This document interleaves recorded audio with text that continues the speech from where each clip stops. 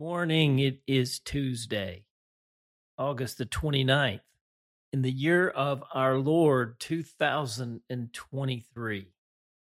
I'm JD Walt, and this is your wake up call. Let's begin today before our risen, ascended Lord, Jesus Christ. Wake up, sleeper. Rise from the dead, and Christ will shine on you. Jesus, I belong to you. I lift up my heart to you. I set my mind on you.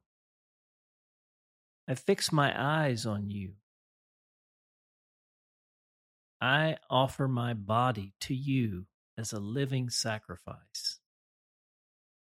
Jesus, we belong to you. And we're praying in the name of the Father and the Son and the Holy Spirit. Amen. Today's entry is entitled, The Acts of Jesus Continued. And our text is Acts chapter 3, verses 7 to 11. Hear now the word of the Lord. Taking him by the right hand, he helped him up, and instantly the man's feet and ankles became strong. He jumped to his feet and began to walk. Then he went with them into the temple courts, walking and jumping and praising God. When all the people saw him walking and praising God, they recognized him as the same man who used to sit begging at the temple gate called Beautiful. And they were filled with wonder and amazement at what had happened to him. While the man held on to Peter and John, all the people were astonished and came running to them in the place called Solomon's Colonnade. The word of the Lord. Now consider this. Acts chapter 3 is the big moment. It is the ultimate test. We know it would be no problem for Jesus to do this miracle. We saw him do it before. We also have it on good evidence. Peter and John participated in miracles during their pre-crucifixion discipleship training period with Jesus. If we transport ourselves back to what I call the day after the day of Pentecost, we must locate ourselves in the place of not knowing what is going to happen. Here's the test. Would the apostles be able to do the work of Jesus in the way of Jesus, in the absence of Jesus being physically present? And even as I write this last sentence, the mind-bending epiphany hits me. It's one of those moments when I feel like I finally, or at least more fully, actually believe what I believe. Look at that question again. Would the apostles be able to do the work of Jesus in the way of Jesus in the absence of Jesus being physically present? There's the problem. The absence of Jesus being physically present. That's precisely wrong. Jesus is actually physically present. Remember our biblical cosmology meets physics class conversation the other day about the ascension of Jesus? Jesus did not move from the visible realm to the invisible realm. He moved from the seen realm of the earth to the unseen realm of the heavens. Just as he was physically raised from the dead, he physically ascended into heaven. Remember, a Jewish carpenter sits at the right hand of the throne of God in the heavens and rules the cosmos. Here's the epiphany. By the outpouring of the Holy Spirit, the unseen, albeit physical presence of Jesus is made physically present in the actual bodies of his agents. On this occasion, Peter and John. Because of the Holy Spirit, Jesus is physically present and active in the physical and active presence of his followers. Remember our working definition of the church: the presence of Jesus in the people of God for the sake of the world. This is not a warm and fuzzy spiritual experience kind of thing. Otherwise, why did the Son of God tell us to eat bread and drink wine as though it were his body and blood?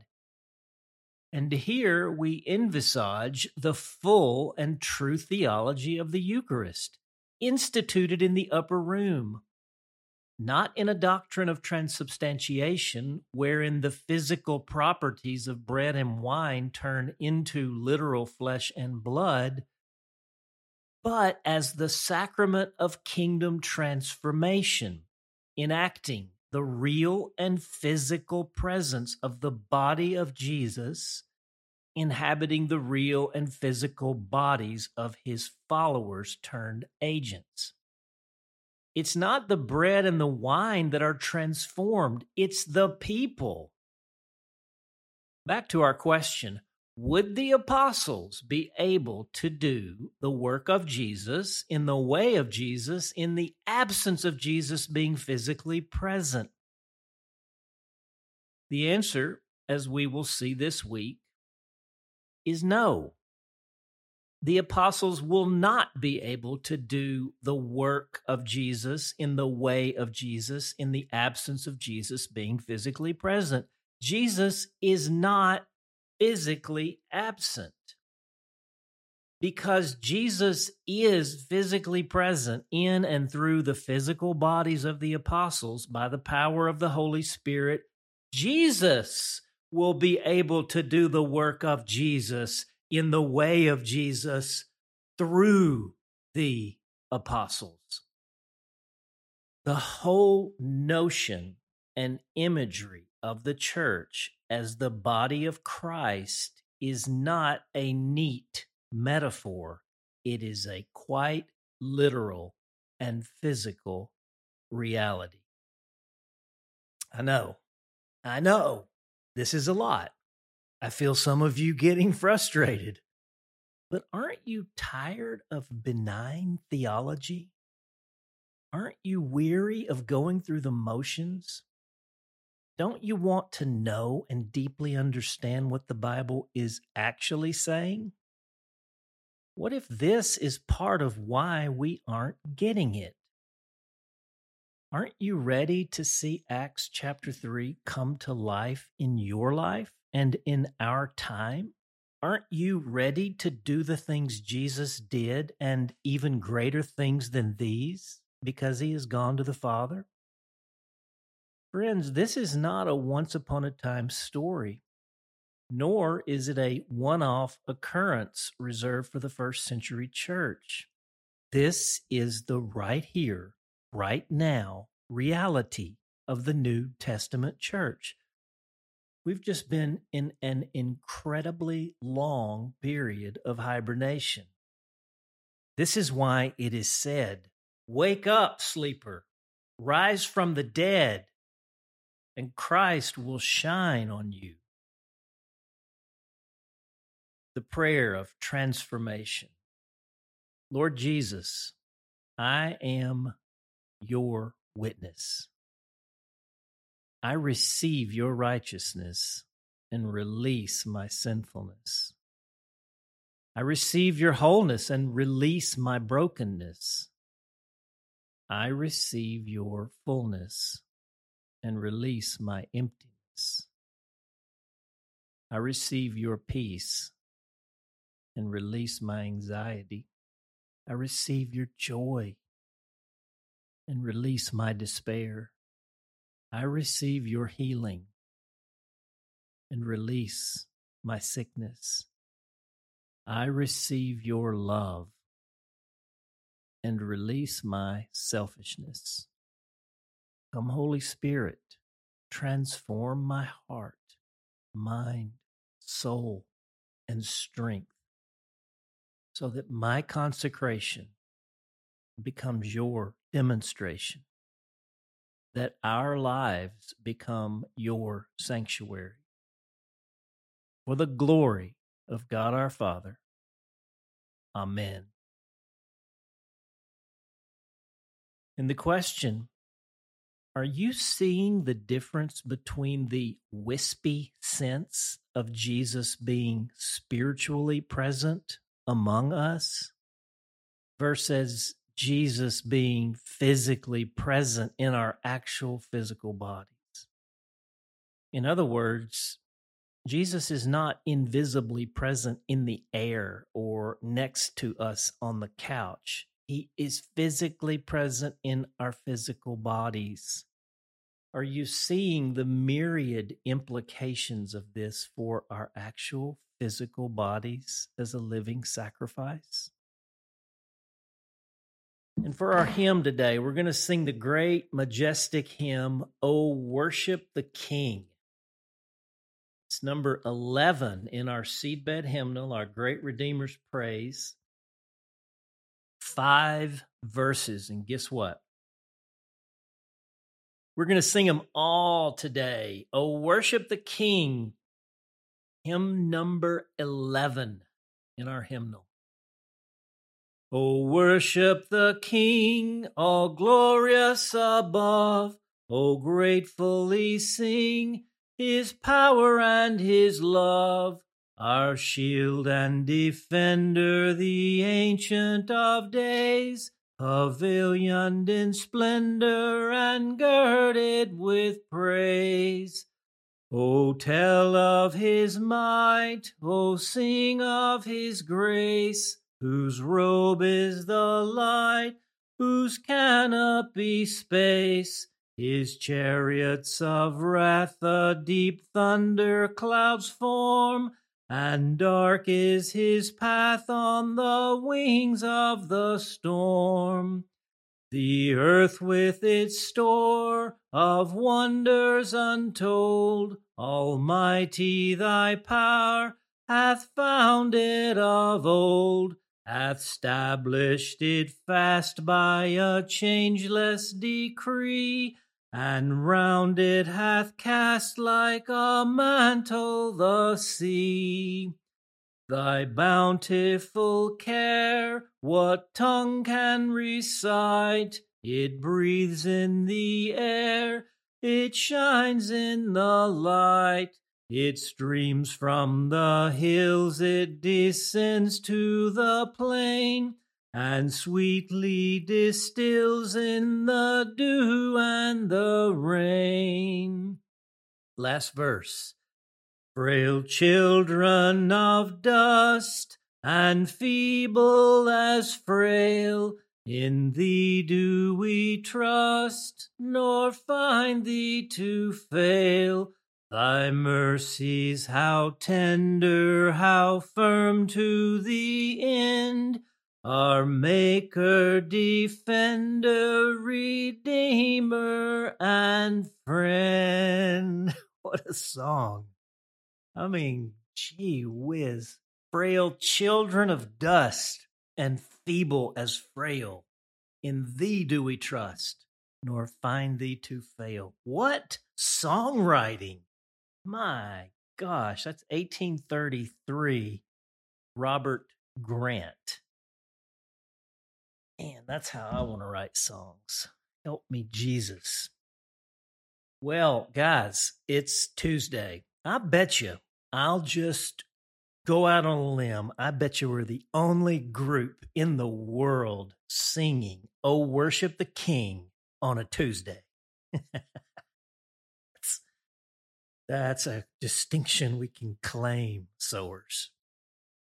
Well, it is Tuesday. Maybe there's going to be some tacos in the offing for some of us today. I'm hoping so. I do know there's lots of seed that needs to be sown today. This is a day, if we're getting seed in the ground, that will produce a day in the future that fruit is being harvested. So let's go out with that kind of faith. I know today's was maybe a challenging entry, long for sure. And I probably should wrap it on up. But, I do feel like getting back to last week's whole concept of what's the property line of the dominion of God? And how does God actually work? I think so much of our working theology, or at least in my lifetime, has been that Jesus is just kind of out there in the air. We just sort of invite the Holy Spirit to come into the atmosphere. And I'm like, that's just doesn't strike me as what the New Testament goes much further than that. The New Testament says he's in our physical bodies. We say, now to him who's able to do abundantly above all we can ask or even imagine. The little phrase that follows that is the key phrase, according to his power that is at work. Where? In the air? In the building? In the clouds? No. According to his power that is at work within us. Within us. You see, this is where a real doctrine of holiness comes from.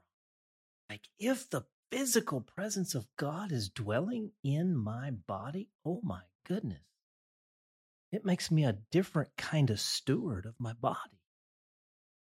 I'll stop there. We got miles to go this week in Acts chapter 3. It's a very exciting chapter. I think I encouraged you yesterday. Go get that book called Still Day One. It's on the Seedbed website.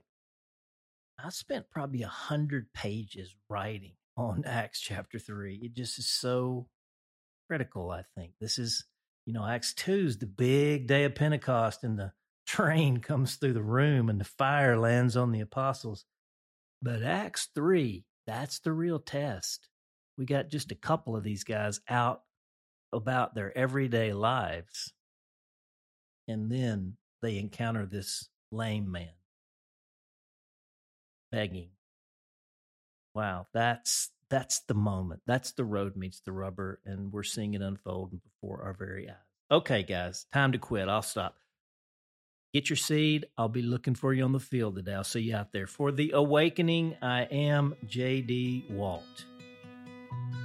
We hope that today's entry challenged and encouraged you. And thanks for listening to The Wake Up Call, powered by Seedbed.